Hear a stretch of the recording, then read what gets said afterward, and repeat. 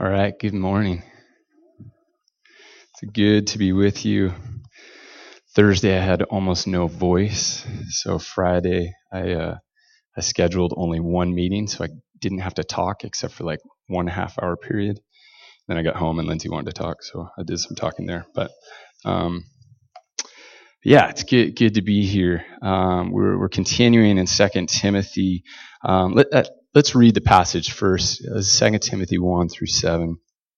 You then, my child, be strengthened by the grace that is in Christ Jesus. And what you have heard from me in the presence of many witnesses, entrust to faithful men who will be able to teach others also.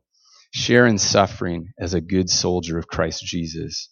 No soldier gets entangled in civilian affairs, since his aim is to please the one who enlisted him. An athlete is not crowned unless he competes according to the rules.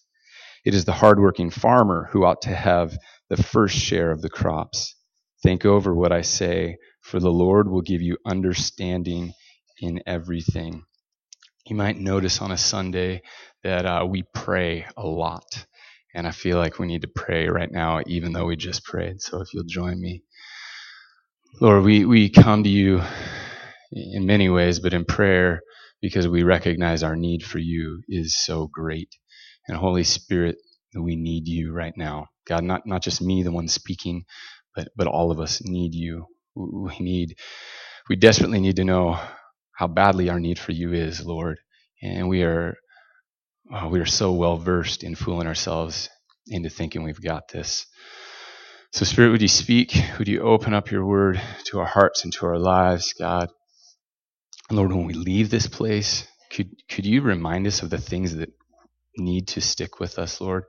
God, I don't want to walk out of this room and not be different, Lord. I don't want information, Lord. I want you to transform my heart and my life. And we all we want that for each other, Lord. So would you do that, Jesus? In your name, amen.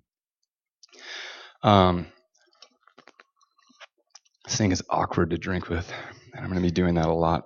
So Paul deeply cares for his disciple Timothy. This guy, he spent a lot of time pouring into Timothy's life, and Timothy is this young pastor, and he needs Paul. He needs the encouragement of Paul. He needs the wisdom of Paul. He needs to be spurred on by Paul because he's dealing with tough stuff in this church, and we've been going over that as we went through 1 Timothy, and even last week. Gary talked about in Gary's passage there were multiple people that were named that were just really hard to deal with in this church. Like, it's bad when you're named forever in Scripture as someone hard to deal with, right? So it is really going rough for this young pastor, and I think of him kind of like a boxer. All right, he's a few rounds into it, and he's probably landed some punches. But he is getting worked. Tons of body shots. One of his eyes is practically swollen shut. The other eye is just barely functioning. All he can taste is his own blood. And then the bell rings to end that round with many more rounds coming. And he goes to his corner. And there's his corner man, Paul. And these are the things that Paul is saying to him. He says, you then, my child, be strengthened by the grace that is in Christ Jesus. Man, Timothy in this moment knows that he needs strength, right? He knows it. I remember when I first started, fresh out of Bible college, I thought I knew maybe not everything, but I thought I knew a lot. I thought I knew a lot about ministry, particularly youth ministry, and it didn't take long to realize I didn't know anything. I had a degree that said I did. But I really did not know much. And a year into ministry, I got my corner man. His name is Clark. I don't get to see Clark much anymore, but at Matt and Kathleen's wedding, I got to see Clark. And it was so good to talk with my dear friend. Man, and he kept me from quitting so many times. We would meet multiple times a week. Our offices were right next to each other in the same church. And man, I would just weep in front of him. Just, come on, Clark, let me out of this. Like, let me be done. And he didn't force me, but man, he wouldn't let me quit. He was such an encourager, and he continued to draw me back to Jesus over and over again. And here's Paul. He's sitting in prison, right? This is probably the last letter that he wrote. He's waiting to be executed, and here he is talking to Timothy. He's telling him, "You need to be strengthened by the grace that's in Christ Jesus." That's the only source of strength, is what comes from Christ. And I'm so good. My guess is you're pretty good at fooling yourself into thinking at times, like, man, I've got this. I can do this. I have these skills. I know this. I can do that. But really, we're completely deceiving ourselves. And even if we're not, even if we can muster up the strength to do this thing, it's not done by God. It's not supernatural. No one's going to look and go, wow, your God is amazing that you could do that little thing. No, like we so desperately need God. And there are times when you know it. There are times, like I mentioned early in ministry, I'm guessing Timothy felt it here, like he knew he needed God, and that's all he had. I just read an article about 11 Christians that were martyred in Syria. I think this happened at the end of August, and it happened in front of a crowd, and they were going to be set free if they would deny Jesus. But they wouldn't do it. All 11 of them didn't, and many of them were praying. Some praying the Lord's Prayer, some singing hymns. They knew all they had was the strength that Christ gives them. Right? I look at John Stevens' family, who John just died. If you don't know John, his parents, they have nothing but Jesus. A handful of times I've talked to them either in person or on the phone. They've been stripped of everything. Nothing matters. Their business doesn't matter, right? All the things they're good at, the possessions they have, none of those things matter. It's only Jesus that matters. It's only Jesus that gets them to take that next step. And I wonder, maybe some of you today feel depleted. Life is not going the way you would like it to. Your family is falling apart, or someone just got that diagnosis. Maybe your work is deteriorating right in front of you. All the plans that you've been making for years.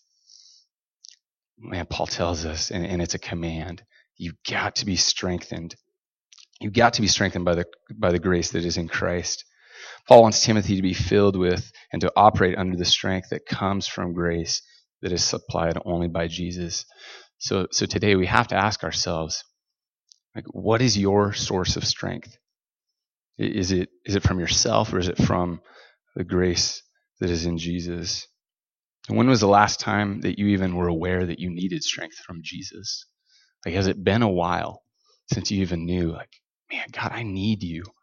Right? When was the last time that you couldn't take another step unless you prayed? Right? Unless you just sat before God and said, I cannot do this. If it's been a while, I think that should raise some questions, right? Like, if we're not in places where we know we need Jesus, I think something's probably wrong. And it's not with Jesus, right? It's with us. Paul goes on in verse 2, he says, and what you have heard from me in the presence of many witnesses, entrust to faithful men who will be able to teach others also. And it's this picture of like a gospel chain of disciple makers, right? So Paul, he says, what you've heard me, Paul, say to you, Timothy, you're going to entrust that to faithful men who will also to be able to teach others, right? There's 4 like links in the chain there. And we're links in that chain, right? Someone poured into you, someone shared the gospel into you. And in fact, probably many people did this. Someone helped you grow in Jesus. Someone's helping you grow in Jesus. And those links in that chain, they go all the way back to Christ and his disciples, right? This was his plan to do it this way. And it's an amazing plan that Jesus took these normal guys, right? And shortly after his death, like I think it's within about 20 years, they go from this weird cult, right, to a worldwide religion. It's absolutely incredible what this gospel chain has done. So he's helping him remember that, man, we are we're making disciples who make disciples who make disciples. And Timothy, he spent a lot of time with Paul. Paul was an amazing discipler, right? He took Timothy around. He says that he says what you've heard from me in the presence of many witnesses. So he took Timothy around, and Timothy heard him teach. He heard him preach. He heard him counsel. He watched Paul do the very things that Timothy would be doing a handful of years later. He was pouring into his disciple to prepare him for ministry. He showed him how to respond to situations that he would find himself in. And I'm sure, there were debriefs, and I'm sure Timothy asked questions along the way, and Paul was helping him. He didn't just say, hey, go do this. He said, watch me, do this with me. Now I'll watch you. Good job. Now go do this on your own, right? So Paul gives us this amazing picture of discipleship, but he's also harping on Timothy. You've got to raise leaders, right? Like Timothy, you cannot run this church by yourself. You need solid leadership. So he tells him you need to strategically find leaders who are faithful to God's word, right? To the word that's been entrusted to you, that deposit that we talked about last week, and faithful and committed to the body of Christ and the mission of God's kingdom. You need to find those men who will be able to teach others as well. Paul knew that the health of leadership in any church will dictate the church's health overall and their ability to be effective on mission, to be effective at making disciples. So he goes on in verse 3. He says, share in suffering as a good soldier of Christ. And he's gonna compare Christians to soldiers, then athletes, and then to farmers. And suffering has already been mentioned a couple times in chapter 1. Jesus, in John 16, he said, I've said these things to you, that in me you may have peace. Right? So Jesus says he's going to give us peace in him. And then he says, in the world you will have trouble, but take heart, I have overcome the world. I think American Christianity, it's pretty easy to fool ourselves into thinking that if we follow Jesus, if we do the right things, then our life should go well. Jesus never once promises us that. All right, that's not a biblical theme. Jesus says he'll give us peace. Yep. John Stephen's parents right now, Joe and Cheryl, they told me about the moments of immense peace that they have, even though their son is gone. Right? So they're experiencing massive trouble, and yet God is meeting them with peace. So Jesus tells us, man, we will have trouble. And it's different here for us, right? Like our brothers and sisters overseas, they experience persecution, right? They lose jobs because of following Jesus. They're excommunicated from families or communities, right? Their lives are threatened, or they even lose their lives, right? We don't know what that's like, right? We read stories and we're saddened, but we don't know what that's like experientially, and yet we will still face difficulties, right? We will still face hard things, and Paul's saying, share with me in this, right? Paul wasn't asking him to do something that he hadn't already done or currently doing, right? I told you, Paul is about to die, right? Paul's been flogged, he's been shipwrecked, he's been stoned and left for dead. He's had his life threatened many times. He's had to flee cities. Like Paul knows suffering, and he invites Timothy to share in that. One scholar translated it, take one's share of rough treatment. And being faithful to Christ, like we will experience hardship. We will experience roadblocks from the enemy. Jesus told Peter that Satan had asked to sift him like wheat. I don't really know how wheat is sifted, but I know that I don't want that to happen to me, right? John 10:10, Jesus says, the thief comes to steal, kill, and destroy, but I've come that you may have life abundantly. So a good soldier is no stranger to suffering. A good soldier doesn't just do their minimum duty and then clock out. They serve with all they have, including all those times of suffering and training, so that they can do the mission they've been called to. Verse 4 says, no soldier gets entangled in civilian pursuits. They have a life back home, right? Life before they were a soldier. They have friends. They have family. They have things that they enjoy. Their circumstances, good and bad, back home. But a good soldier doesn't get entangled in those. And entangled means to be like weaved into or caught up and meshed. It doesn't mean that the relationships are cut off, but we're not trapped in those because we have someone that we are following. A Christian doesn't allow earthly pursuits to interfere with following Jesus. The soldier trains, they serve, they eat, they drink, they breathe in preparation for their mission. And following Christ is hard, right? Like following Christ actually involves self-denial and self-sacrifice. It is a hard thing. In verse 4, he says, continuing in verse 4, after he says, no soldier gets entangled in civilian pursuits, he says, since his aim is to please the one who enlisted him. And I wonder, who do we live to please? There's a saying in marriage, happy wife, happy life. And it's very true, right? If you don't know that, husbands, it works. It's good. And while I want my wife to be happy, there are things that I do for her just because I know it'll make her day better. And will it make my day better too? There's a good chance. But like she loves it when I make the bed. I know I've talked about this before. I've never once looked at a bed before getting married and go, man, that thing would be better if it was made, right? No, but now that I'm married, I know my wife, for whatever reason, thinks it's awesome for the bed to be made, right? So I do that for her, right? And that's a good thing. But man, I've also struggled a lot of my life with being a people pleaser, and I wish I could say I'm done struggling with that.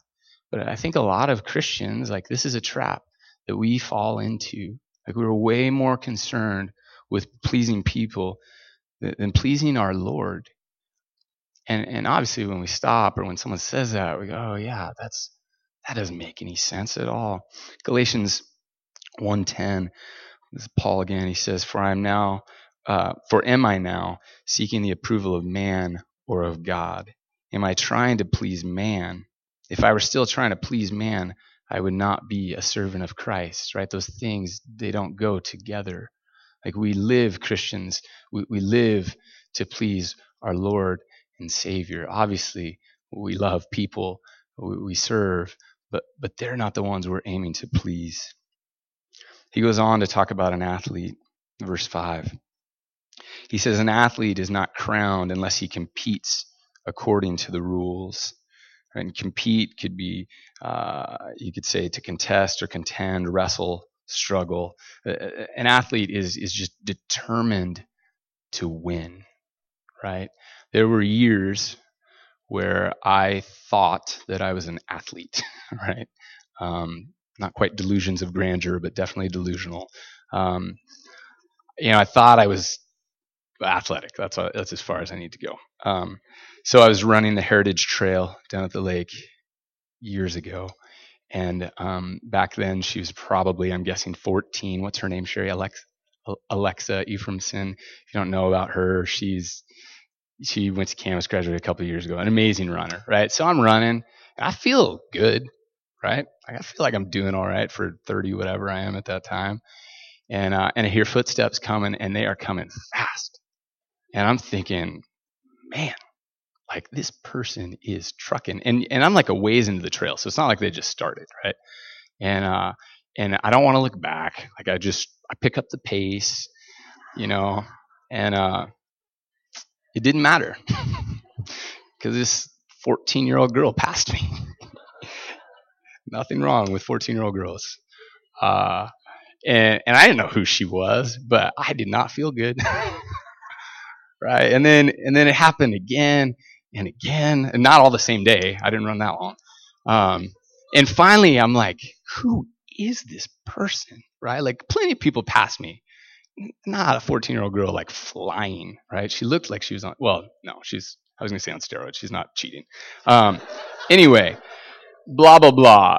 She's a professional runner now, right? She's going to college, but she won't run for their school. I don't know. I'm not into running, obviously, so I don't know what that's about. But she was named like Gatorade Athlete of the Year her senior year at Camas, or Female Athlete of the Year, or something like that. She's amazing, right? And the Gatorade made this video of her, and it talks about her training, right? And she's always been a part of a team, right? She did cross country, she did track at Camas, but she's in a different league, right? Like, she was really running by herself all the time. Like, people couldn't keep up with her. And it talked about the early morning runs, the late night runs after hours of homework. She was an amazing student. So now I see her in town. I'm like, I got passed by that future Olympian. Awesome. Actually, we were at Mod Pizza once with my kids. I'm like, that girl's going to the Olympics someday, and she ran by me a lot. But anyway, Paul brings up the athlete, right? And the athlete, man, there's so much sacrifice. There's so much self-denial, right? They are training so that they can compete, so that they can win a prize. There's mental training that goes into it, physical training. They change their diet, their sleep schedule, their free time. Like, everything is wrapped up around the training so that they can compete to win.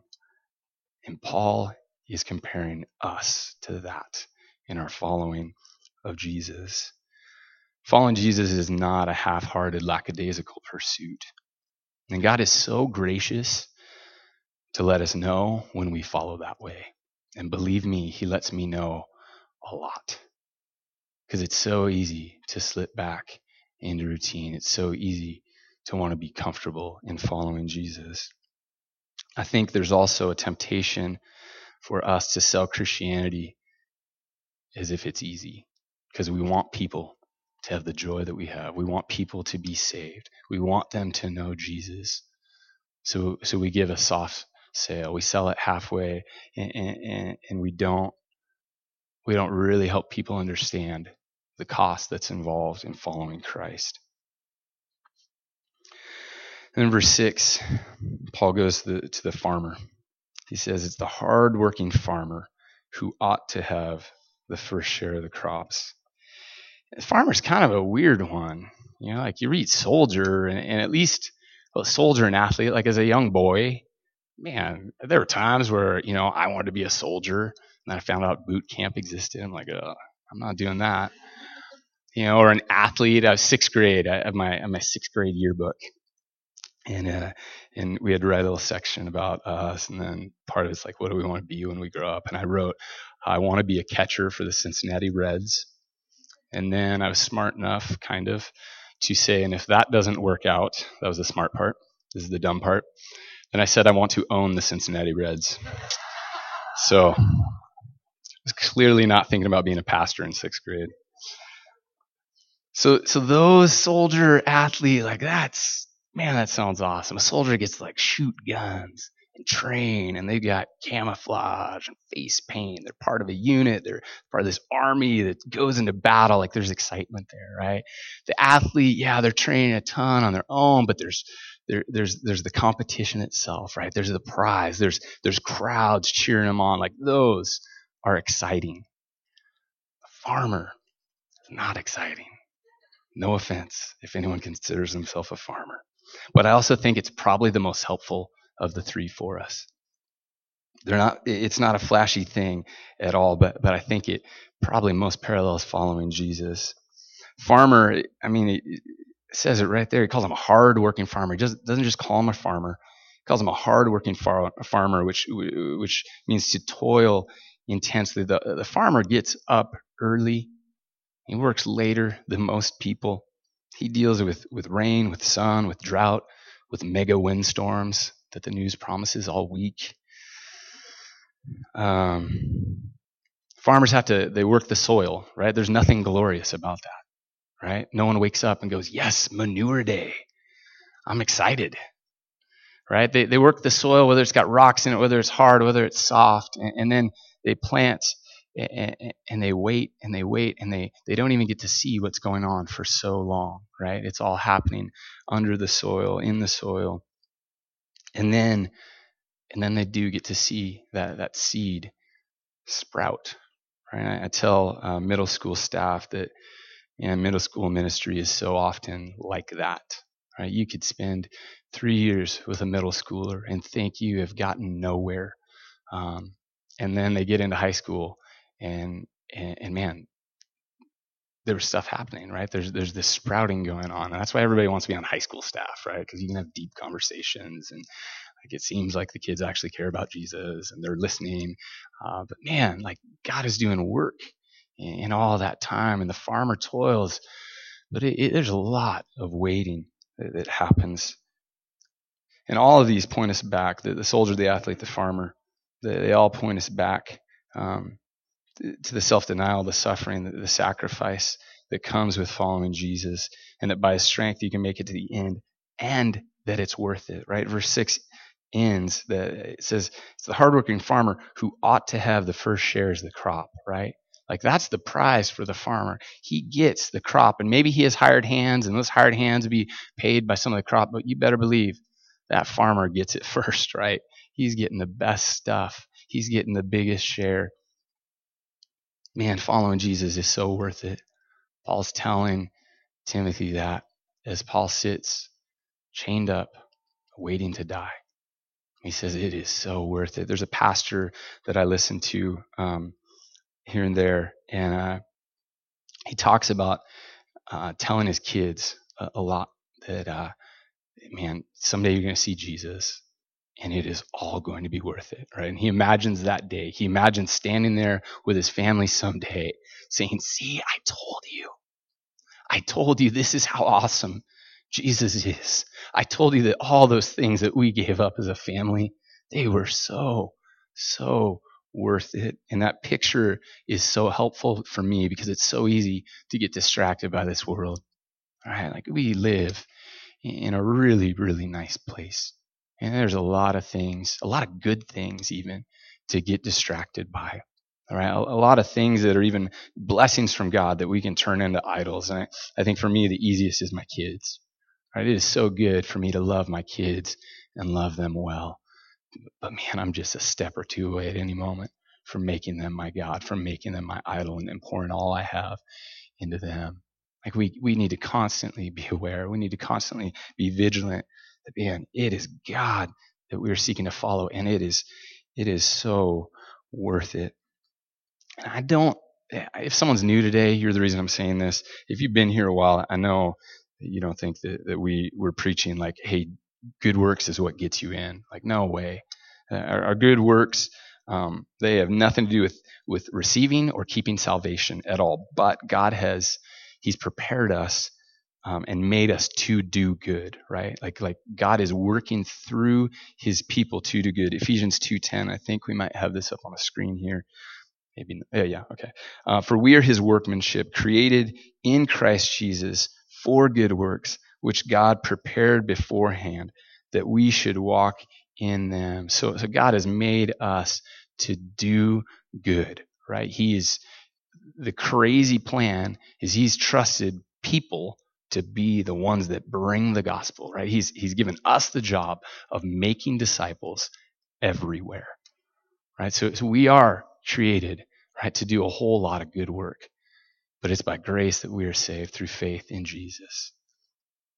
Verse 7, Paul says, think over what I say, for the Lord will give you understanding in everything. I don't know if you've ever been in the room with someone that has mastered their craft or their industry, right? Like they have so much experience, so just a wealth of knowledge. There's a handful of times, maybe even just a couple times in my life, where I've gotten to be in a room and hear from someone that, man, you just hang on every word, right? And you're like, oh, where's pen and paper right now? Like, I need to write this down. I'm not smart enough to remember, because everything they're saying is just golden. And that's what's happening here. Paul he's given Timothy everything that Timothy needs at the end of his life. And Timothy's, one of the next links in this chain of disciple makers, and Paul's pouring out all this wisdom to him. And he says, think about this stuff. Think about these things I'm saying. They're true. God will give you wisdom. He'll help you to understand all of this. And he's really, especially with those three examples, he's inviting Timothy to examine his life in Christ. Are you enmeshed with the affairs of the world? Are you working hard for the gospel to be proclaimed and disciples made?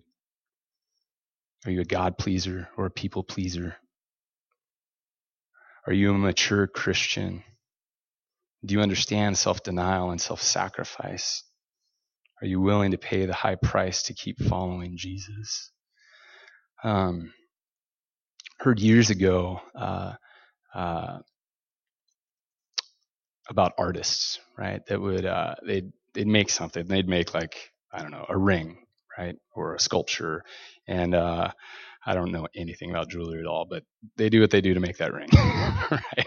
They pour it into a cast, I think, and all that, and it comes out. They polish it, they buff it, and they realize like, there's some imperfections there, right? So some of the jewelers would then like add some wax to it, right, and then put some gold dust on there and make it look perfect, right, like it was great. And a person would come by, see that ring, oh man, I want that. They buy it, they take it home, and that wax heats up, melts off. And I was like, what is going on with this? Or a sculptor is working on their piece, right? It's beautiful. They're putting like the finishing touches on the nose and like hit it too hard and just no more nose, right? So they like, oh man, I spent weeks on that, or maybe longer. I don't know. Spent a ton of time on this. What am I going to do? So they would get some clay and form a nose, get it to stick on there, look just right. Somebody buys a sculpture, looks awesome. Take it home. It's in their hallway. Walk by it every morning, love it. And one day they see a nose is on the floor. Like, what? What happened? So this is a problem, right? So they started with all kinds of things, like sculptures, like rings, jewelry. They started testing them with fire. And when they made it through the fire, the imperfections would be burned away, melted away, and the piece would be marked a sincere piece. Right? They knew that this piece was for real. Man, Christians, we get tested by fire, right? Like there is suffering in following Jesus, and yet it is so worth it. We'll end with 1 Corinthians 15:58, and I'll pray. It says, therefore, my beloved brothers, be steadfast, immovable, always abounding in the work of the Lord, knowing that in the Lord your labor is not in vain. Let's pray. Lord, we thank you for your word. God, I thank you for a wise sage like Paul speaking to Timothy, and yet I get to glean from that a couple thousand years later in how to follow you, and how to be a part of a church, and how to pastor. Jesus, we don't want to live Christian lives that are half-hearted. Lord, I don't want to get to the end and realize, oh man, I wasted my life, or I wasted all these years. Lord, would you help us collectively together to follow hard after you? And Jesus, I thank you for all the things that are going on at Harvest that like leadership didn't plan. Moms getting together, dads getting together for accountability or prayer, or Bible study, or whatever, all the things that you're doing that, some I've heard of, a lot I haven't. God, I thank you for those things, and I pray that we could spur one another on, Lord, that we could help each other follow hard after you, Lord. I pray that we could have honest conversations, that a brother or sister could say to another brother or sister, what are you doing? I don't think you're really depending on the strength of Jesus right now. God, could we be that kind of church? Could we be those people, Lord? Jesus, we love you. In your name, amen.